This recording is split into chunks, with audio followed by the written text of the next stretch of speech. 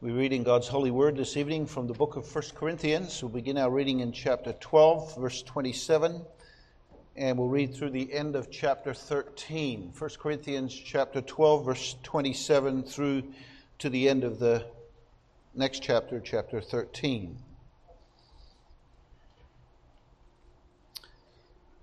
If you're familiar with chapter 12, it's the great chapter on the body and the different gifts that there are in the body, and you catch that as we finish reading this chapter. 1 Corinthians 12, verse 27. Now ye are the body of Christ, and members in particular, and God has set some in the church, first apostles, secondarily prophets, third teachers, after that miracles, then gifts of healings, helps, governments, diversities of tongues. Are all apostles? Are all prophets? Are all teachers? Are all workers of miracles? Have all the gifts of healing? Do all speak with tongues? Do all interpret? And the obvious answer to all those questions is no. And then verse 31, but covet earnestly the best gifts, and yet I show unto you a more excellent way. Now that's the way of love, chapter 13. Though I speak with tongues, the tongues of men and of angels, and have not charity, I am become as sounding brass or a tinkling cymbal.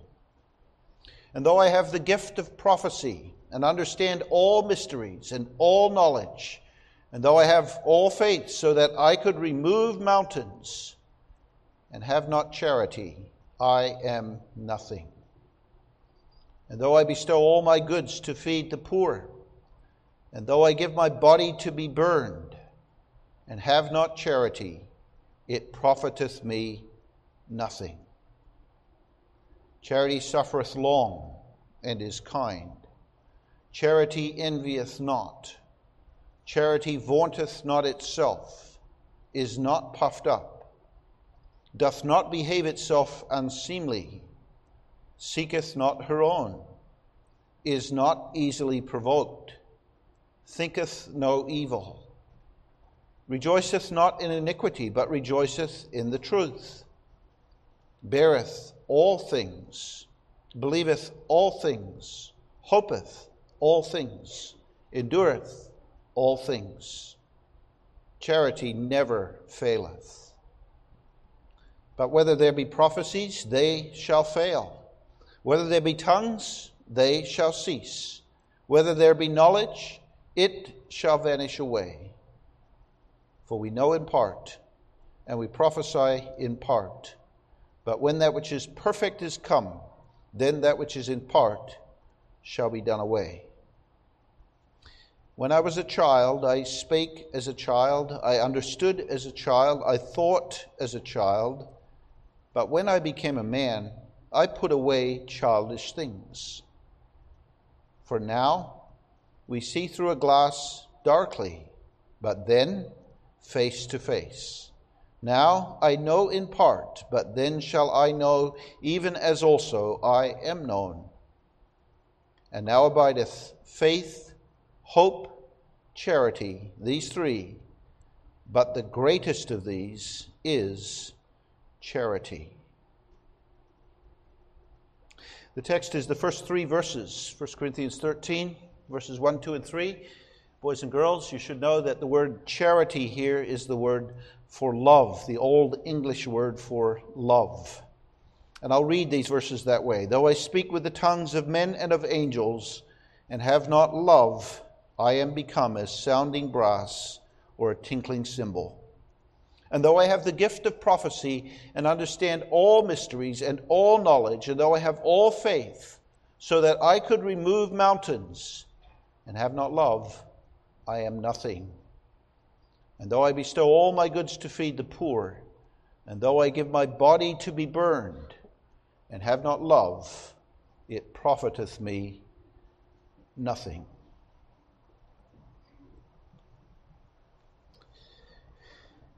We have in the chapter before us, beloved, transcendent poetry, perhaps some of the most memorable words written in the Bible, at least in the New Testament. Beautiful poetry. And there's something very powerful about the description of love that's given here. We recognize its power. We use these words at weddings. We put them in cards. We hang them on the walls in our house. But even though it's so strong and powerful as poetry, we must understand tonight, as we come to this chapter, that it's not written in Scripture as a sentimental description of this beautiful thing called love. Rather, this chapter is a rebuke.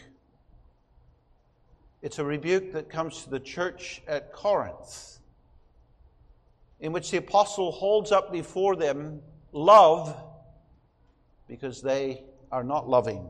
That's clear in the context, both in chapter 12, which precedes this beautiful chapter, and chapter 14 that follows it. The apostle is dealing with problems in Corinth having to do with gifts. Those gifts were laid out for us in verse 28 of the previous chapter: apostles, prophets, teachers, miracles, healings, helps, governments, diversities of tongues. These are all gifts that were present in the church at Corinth. These are gifts that belong in the body, and all the members, each having their own gift, are part of that body. That's also what the apostle has taught them in chapter 12. Those gifts should be a reason for, or should be used for, unity. They should be used in such a way that they express the unity of the body. But in Corinth, these gifts became a point of division. The focus in Corinth was on especially the external, the obvious gifts. And there were two gifts, and the apostle ranks the gifts and puts these at the very bottom of those rankings. These are the least important of the gifts. But there were two particular gifts in Corinth that people wanted and clamored for, and if they had them, they wanted to put them on display for everyone else to see. And that's chapter 14, the gift of tongues and the gift of prophecy. These were elevated and abused in the church at Corinth in such a way that they became a point of division. And now in that context, Paul speaks to them about love. And he presents love as the more excellent way. That is, it's more important. It's much better than any gift. And the emphasis in the chapter falls not on the love of Christ for us, nor on a biblical definition of love. You don't really find a definition of love in this chapter, nor is it a description of our love for God or His love for us, but it focuses on the love that should exist in the church between believers. Your love for one another.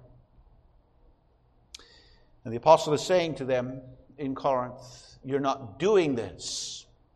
And he confronts them, as it were, as the Word of God comes to them here and lays before them the importance and the behavior of love. He's telling them everything that they are not. So, for example, in verse 4, charity suffers long, or it's patient. They weren't patient. Charity is kind. They were not kind. Charity envies not. They were envious. Charity vaunts not itself. They were filled with pride. They were puffed up against one another, and so on. And the word comes to confront, and we need to be confronted as well by this word. We can be very busy with the work of the kingdom and put a lot of emphasis on other things in this work and in the church, and love loses its primary place in the life of the body. The love that the apostle speaks of here is a love of attitude and behaviors. The word for love here is the word agape, translated charity, but it could just as well be and is most often translated as love in the New Testament. Agape love is a love not based on feelings, but it's a love that arises from the will. So when we don't feel like loving, we are called to love. And of course, you understand that when Jesus says in the Sermon on the Mount, love your enemies, do good to them that hurt you. And that is behaving in a loving way when we don't feel like it, against our feelings. Love is not about feeling. And love then is something in which I choose to sacrifice myself. It comes at great expense to me because I'm committed to the one whom I love. And of course, the supreme display of such love is the love of the Savior for us, which we celebrated this morning in the sacrament of the Lord's Supper. So let's consider the first verses of this chapter under the theme, the priority of love. Notice with me first the illustrations that the apostle uses. He uses 3 illustrations to emphasize the importance, the priority of love. Then notice the reasons that love takes priority. And then third, the application of that to us. In the first 3 verses of this chapter, the apostle emphasizes the importance of love. That love should take precedence and preeminence over everything and anything else in the life of the church, in the life of the Christian. You may be a Christian with many gifts or few gifts, with a prominent role in the church, or what 1 Corinthians 12 calls a lesser member, but still essential and most important really in the body, because 1 Corinthians 12 makes that point. You may be prominent, a lesser member, and none of that really matters, because what matters above all is love. You can have any position in the church, but you must have in that position love. That's essential for every member. Or we could put this another way: far more important than a position of prominence or recognition in the church, far more important than obvious gifts in the church and the development of those gifts in the church, are the gifts of love and everything that flows from it. The fruit of the Spirit, we could say, is more important than the gifts that the Spirit gives in the church. And the fruit of the Spirit, Galatians 5 begins with this. The fruit of the Spirit is love. That's the important thing. But in Corinth, that was reversed. All the emphasis was on the giftedness of prophecy and speaking in tongues and miracle and roles of teaching. And meanwhile, the fruits of the Spirit were completely ignored and overlooked. And in this chapter, the apostle calls them back to the more important thing, the more excellent way of love. That's not to say that gifts are unnecessary, that gifts are unimportant in the church, that gifts have no place in the church. In fact, he tells them to covet earnestly the best gifts. And he's not yet talking there about love. He's talking about that in the context of verse 28, where he has ranked the gifts.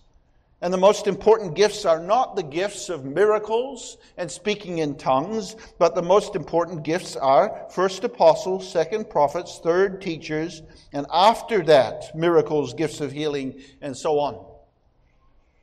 So the teaching gifts are the important gifts in the church. And those gifts are necessary in the church. But for any gift to be useful in the church, it must be mingled with love.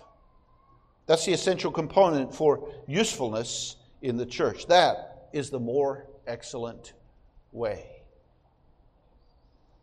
And so the apostles' primary message is that all by themselves, giftedness or gifts in the church are of no value at all without love. Some examples. You may teach your children, you may discipline your children, but if you don't love your children, that's of no value. You may be committed to the biblical teaching of lifelong marriage, but without love, that commitment is unprofitable. We may preach the gospel with biblical precision, but without love, it's like shouting into the wind. I may live a righteous life before the world and speak biblical truth, but without love, my testimony is empty. We may gather to worship with like-minded Reformed believers who confess and know the Reformed faith and the doctrines of grace, but if love is absent, it's a waste of time. That's what the apostle is saying here. If we look at the passage, the first 3 verses here, we see that we don't need to come up with our own applications or illustrations, because the apostle gives us 5 of them in these verses. And they all are to bring home the importance, the centrality, the necessity, the primacy, the priority of love. The first illustration: though I speak with the tongues of men and of angels and have not charity, I am become as sounding brass or tinkling cymbal. When it says though, that's a conditional phrase. It could be translated this way: if I speak with the tongues of men and of angels and do not have, or even better, we could just add this word at the beginning of the sentence, even though I speak with the tongues of men and of angels and have not charity, I am become a sounding brass or tinkling cymbal. Tongues of men. He's talking here about the gift of tongues in the church in the apostolic age, the ability to speak fluently in foreign languages without ever having heard or learned those languages before. And this was obviously a supernatural gift. If you've spent any time trying to learn a foreign language, you understand that this gift was an amazing gift. That people in the church were able to speak in other languages than their own without ever learning those languages. It wasn't a gift that was given to all new believers. Do all speak in tongues? The answer to that question is no. And Paul mentions it here because, as we've already seen, this was what Corinth put all the emphasis on, speaking in tongues. But now he says, though I speak with the tongues of men and of angels, he adds something to it.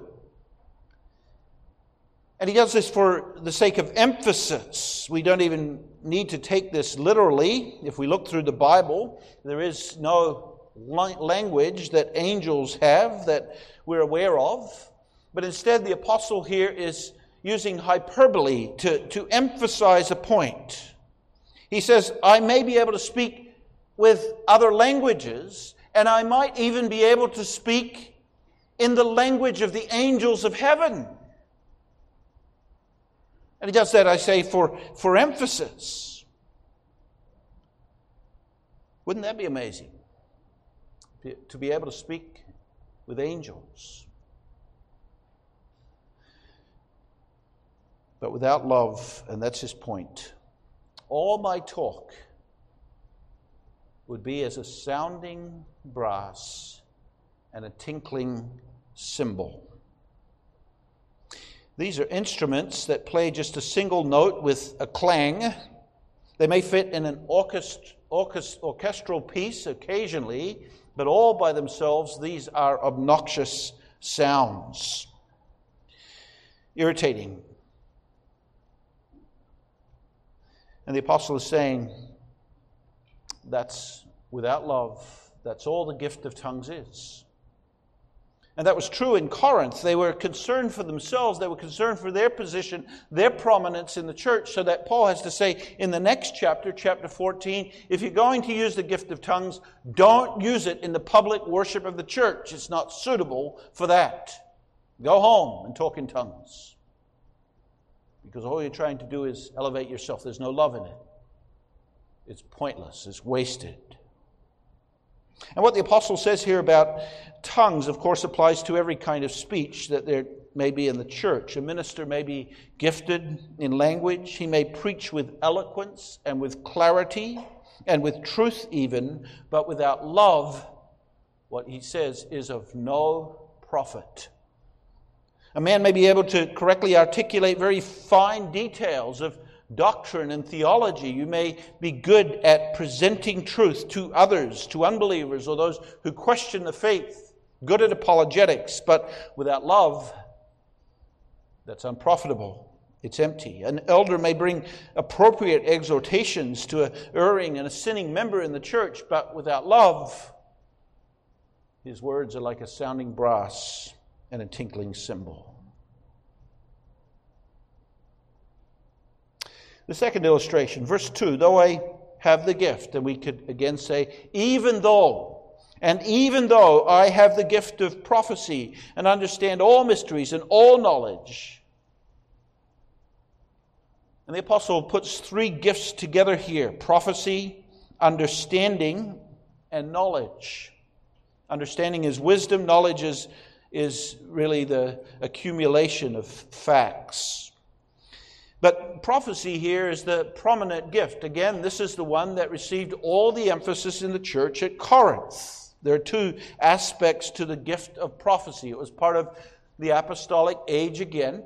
And the one who had the gift of prophecy first received personal revelations from God, and then they spoke those in such a way that they were able to explain the mind and the will of God to the people. It was a gift that we find in the apostolic age. It was a very useful gift, both because the Scripture had not yet been completed, and also because it was useful in the church to edify others, to build them up. I may have the gift of prophecy. And he says, I may understand all mysteries and have all knowledge. Understanding, wisdom, knowledge. Mysteries are things that we cannot know apart from divine revelation. So the Bible speaks of the mystery of the gospel, which was hidden and then revealed after Pentecost, when the gospel would now go to the Gentiles. Or the Bible speaks of the mystery of marriage, and the mystery of marriage is what's shown to us in Scripture about Christ and His bride, the church. Is the secret of marriage, and we wouldn't know it apart from God revealing it. And this is saying you may understand all mysteries. And notice again the hyperbole, the emphasis. All mysteries and all knowledge. No one has an understanding of all mysteries. Nobody has all knowledge. But the apostle is saying, for the sake of argument, imagine that somebody does, that there was someone like this. Without love, those gifts are nothing. The first of these three gifts mentioned here, prophecy, we no longer have, but we still have in the church the gifts of wisdom and knowledge, so that a person with these gifts would be somebody with outstanding understanding of the Scripture and doctrine, and would be able, with wisdom, to apply those things to not just our lives, but to current events and to history, so that these things can be understood from a biblical perspective, a biblical worldview for the individual and for the church. Understanding, mysteries, and knowledge. Or perhaps this is you. You have been sitting under Reformed preaching for decades. You've read good theologians. You're able to call to mind things that you've read and learned. You're able to contribute in discussions about doctrine and in Bible studies. Perhaps you're considered even a wise person and people consult with you. But all of this, the apostle is saying, is nothing without love. Even though I have the gift of prophecy and understand all mysteries and all knowledge, and have not charity, I am nothing. The third illustration, though I have all faith, so that I could remove mountains. And again, you see, hyperbole. He exaggerates for the sake of emphasis. Removing mountains here is figurative. He's not talking about having a faith in which you're able to rearrange landscape, but he's using the same figure that Jesus uses in Matthew 17 and Matthew 21 to speak of the kind of faith that believes that with God nothing is impossible. And so he's not talking here about someone who has a false faith, something like the Pentecostals preach today, the name it and claim it faith or healing faith. But he's talking about someone here who, through the most difficult trials of life, is able quietly and contentedly to trust in the will of God. Someone like Job, who in one day lost 10 children, and at the end of it declared, the Lord gives, the Lord takes away. Blessed be the name of the Lord. Strong faith, mountain-moving faith. A person may have such a faith so that people marvel at what they're able to endure. But without love, I am nothing. The fourth illustration, verse 3, though I bestow all my goods to feed the poor. This is an extreme act of generosity. Again, he's using hyperbole. He's exaggerating. He's not describing here the philanthropy of the extremely rich in society, but he's describing here someone who's religious, someone in the church who, as a religious activity, gives to care for the needy. Here's a man who has given away all his possessions. I bestow all my goods to feed the poor. He's given away all his possessions in order to provide for the needy. And now this one who is very wealthy lives a very modest life. He could be traveling the world. He could be living in a mansion. He could have a yacht on the lake. But instead, in order to help others and to lift them from their poverty, he's given all this away. We look at that and we say, surely that has to be love. Who would do this? But Paul says that this can be done without love. It may be something that's done for the praise of men. You think of Ananias and Sapphira. It was done for their own ego and for the praise of men. They said, we've sold our land and here's the money for it. And they kept back part of it. But they wanted the praise that Barnabas had received.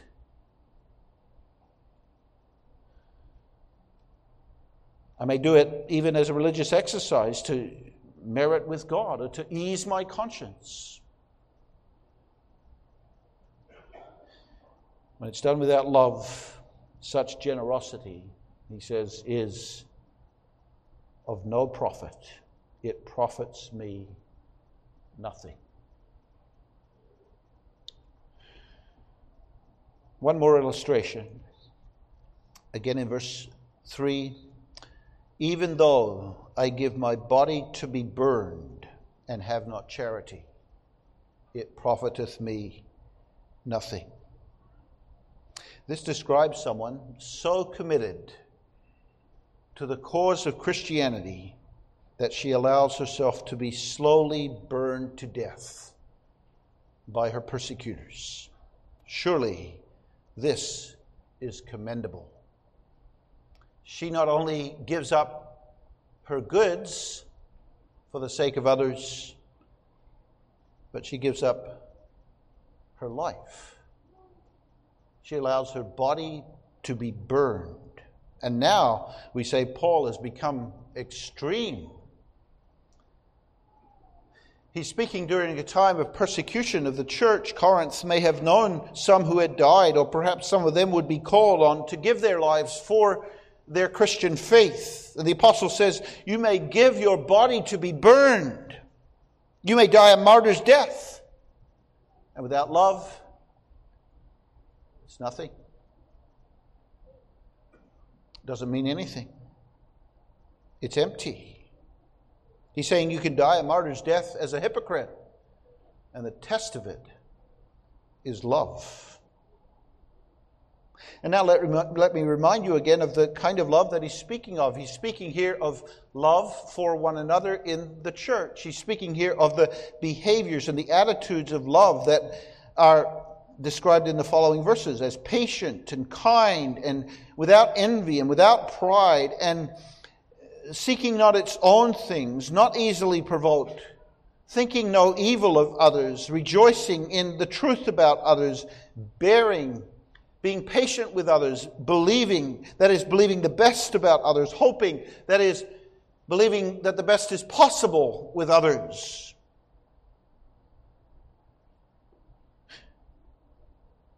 Without love, even martyrdom, he says, is nothing.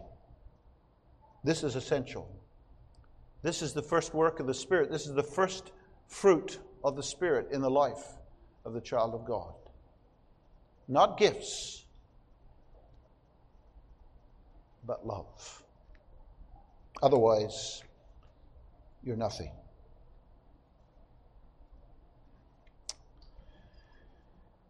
Why? Why is everything nothing without love? Why is love so indispensable? And now I want to give you 4 reasons that are related to the biblical description of love, which really isn't given to us here in this chapter. But as we think about love from a biblical point of view, we think first of this, that God is love. Love is indispensable because God is love. Without love, we are without God.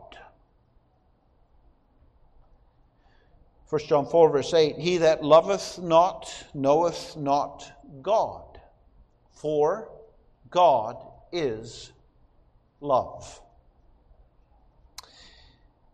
This is the essence of the being of God.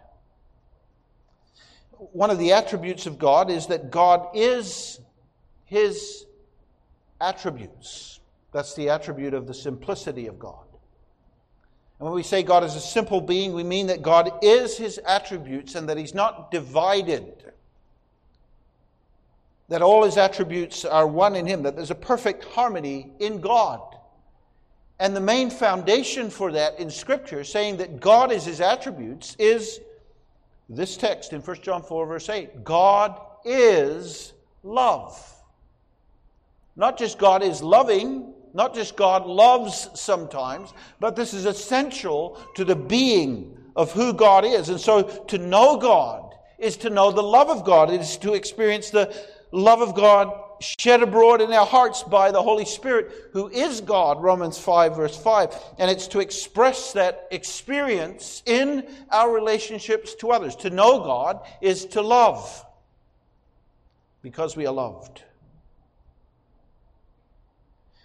We may do many splendid things in the name of God.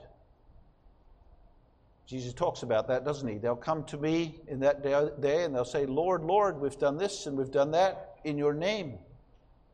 And He'll say, I don't know you. You don't know me. And here's the missing component. Love. To be filled with the Spirit of God, to be filled with the fullness of God, is to be filled with love. Otherwise, we're nothing. Second, and we see here another biblical, important description of what love is. Second, love is indispensable. It takes priority because love is the bond of perfectness. That's the way it's described for us in Colossians chapter 3 and verse 14. And we should think here especially of the life of God triune, a perfect bond, Father, Son, and Holy Spirit. 3 distinct persons, but one in the Godhead, in perfect harmony. Love is the bond of perfectness. And that's the way for us to think of our life with God as well. He binds us to Himself in love. He fills us with His love, and we love Him in return. There's a mutuality in the relationship that we have with God, this bond that reciprocates. And loving Him, we love others. And so this is the bond between believers. In Colossians 3, verse 14, when it describes love as the bond of perfectness, says that love is something that we should put on. It's like a garment that we need to put on as we live with each other. And the point here is that without love, there's no true fellowship. There's no true bond with God or with others. And that's the repeated emphasis again in 1 John, which is all about love. 1 John 3, verse 17, whoso hath this world's goods, and seeth his brother have need, and shutteth up his bowels of compassion from him, how dwelleth the love of God in him? Or the love of God does not dwell in him. So love is the bond of perfectness. Third, thinking of love from a biblical point of view, we think of the summary of the law. We read that earlier in the worship service, and it's in one word, isn't it? It's to love. What's the great commandment? The great commandment, the primary, the most important commandment, to love. That's how Jesus sums the law. This is the summary of our obedience. Love God and love your neighbor. And this is the basic debt that we owe to God and that we owe to one another. Owe no man anything but to love one another. And so love is the expression of genuine Christianity. Without love, there is no genuine Christianity, only hypocrisy. This is biblical Christianity, to love.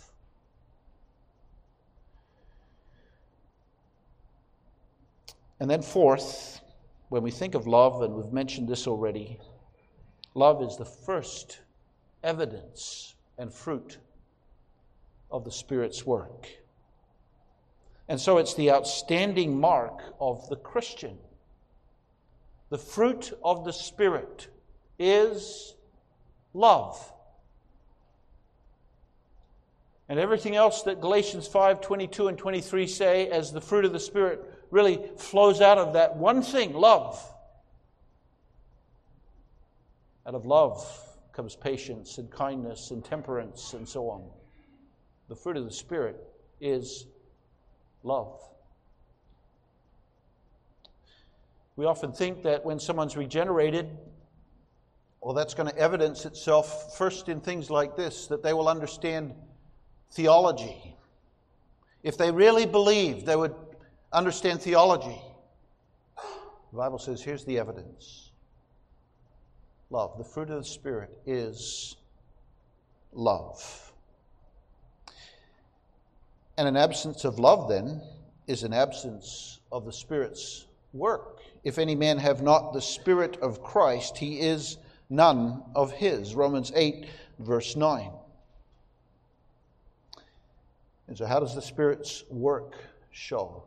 In a love that suffers long, is kind, envies not, vaunts not itself, is not puffed up, does not behave itself unseemly, and so on. And now remember again, those words, those descriptions of love come to us as a rebuke. Because Corinth wasn't long-suffering, was envious, was full of pride, and so on. The Spirit's work will be evident in the display of true agape, charity, love. This is important for us tonight as we leave the sacrament of the Lord's Supper. The Lord's Supper is a celebration of the love of God and the love of Jesus Christ towards us. The death of Jesus Christ, which is set before us in the sacrament, is not simply a transaction to pay for sin. It's not merely the obedience of Jesus Christ to the Father's will for him that he lay down his life. It's not just the purpose of God in election. It's not just a description of the most intense suffering that ever was, that Christ suffered in body and soul, even the agonies and the torments of hell. No, the death of Jesus Christ is the love of the Savior for us. Without love, all that Jesus did on Calvary has no meaning at all. God so loved that he gave his only begotten Son. God commended his love towards us in that while we were yet sinners, Christ died for us. I lay down my life. Greater love has no man than this, that he lay down his life for his friends. In Calvary, we have the highest expression of the love of God for us and the love of the Savior. Sacrificial love on display. John chapter 13, the first verses tell us this right before Jesus takes up the bowl of water and washes his disciples' feet and then tells them, "You should do what I've done to you." It says this, "Having loved his own, he loved them to the end." That is, that Jesus, when he came to the Passover supper with his disciples, knew that this was going to Calvary. And he gave them in the foot washing a symbol of what he would do at Calvary. And it wasn't simply serving in physical ways like foot washing, but it was the forgiveness of our sins through the great sacrifice of himself. And now, as we leave the sacrament, this is the pattern for us. We have experienced the love of God, the love of the Savior. And the application is, you put the same priority on love. You individually, and you as a church. Note the way that Paul makes this very personal and individual. He uses the first person personal pronoun. Though I speak with the tongues of men and of angels, though I have the gift of prophecy, and so on. He wants the people in his audience who hear this, the Corinthians who read this, to think about themselves. I may have the gift of prophecy. I may have all knowledge and understand all mysteries. I may bestow all my goods to feed the poor. But if I don't have love, I am nothing. That should be our concern before the Word of God tonight. Not to go around and say about others, he doesn't have love, what he's doing is worthless. No, God's Word confronts you and me personally tonight. What duties am I performing in my life without love? What am I doing simply because I have to do it, but there's no love for God or no love for the ones that I am called to serve? What relationships am I living in? Going through the motions without love. What religious activities of worship am I involved in? Again, going through the activities and the motions without love. I might even suffer for Jesus Christ. I might even have to give my body to be burned. And I can do that in an entirely selfish way, without love for God and without love for others. I may understand all knowledge and mysteries and give my body to be burned and give away all my goods to feed the poor and have no love, and it amounts to nothing.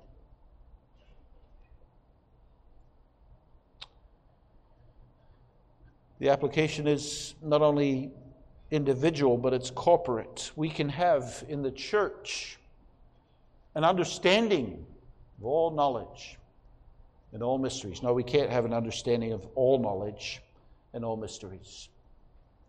We can think that we do, or we can think that we approximate that, or that we're superior in that.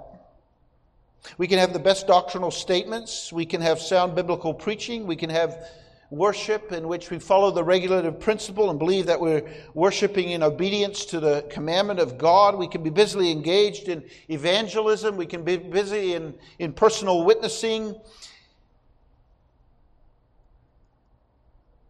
But there's a visitor or someone that runs across your path in your day-to-day life as a Christian. And what he experiences is the opposite to love. He's dealt with impatiently, unkindly. He finds God's people are not long-suffering with his ignorance. Instead, He runs across people who are easily provoked, who rejoice in iniquity, who vaunt themselves. And he says, are they even Christians? Do they love God? Do they know how to love God? Do they love one another? Do they know how to love one another? Do they love the stranger?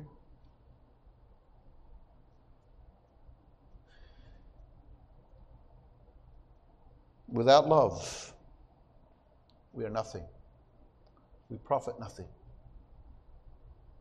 We could say we've failed. And that's the confronting and the convicting word tonight. And the closing exhortation is this from 1 Corinthians 16:14, after the apostle gives this section in Corinthians. Let all your things be done with charity. Let that be the motivation. Let that be the guiding principle. Let all things be done in love. As we leave the sacrament tonight, we can be thankful for God's unfailing love towards us.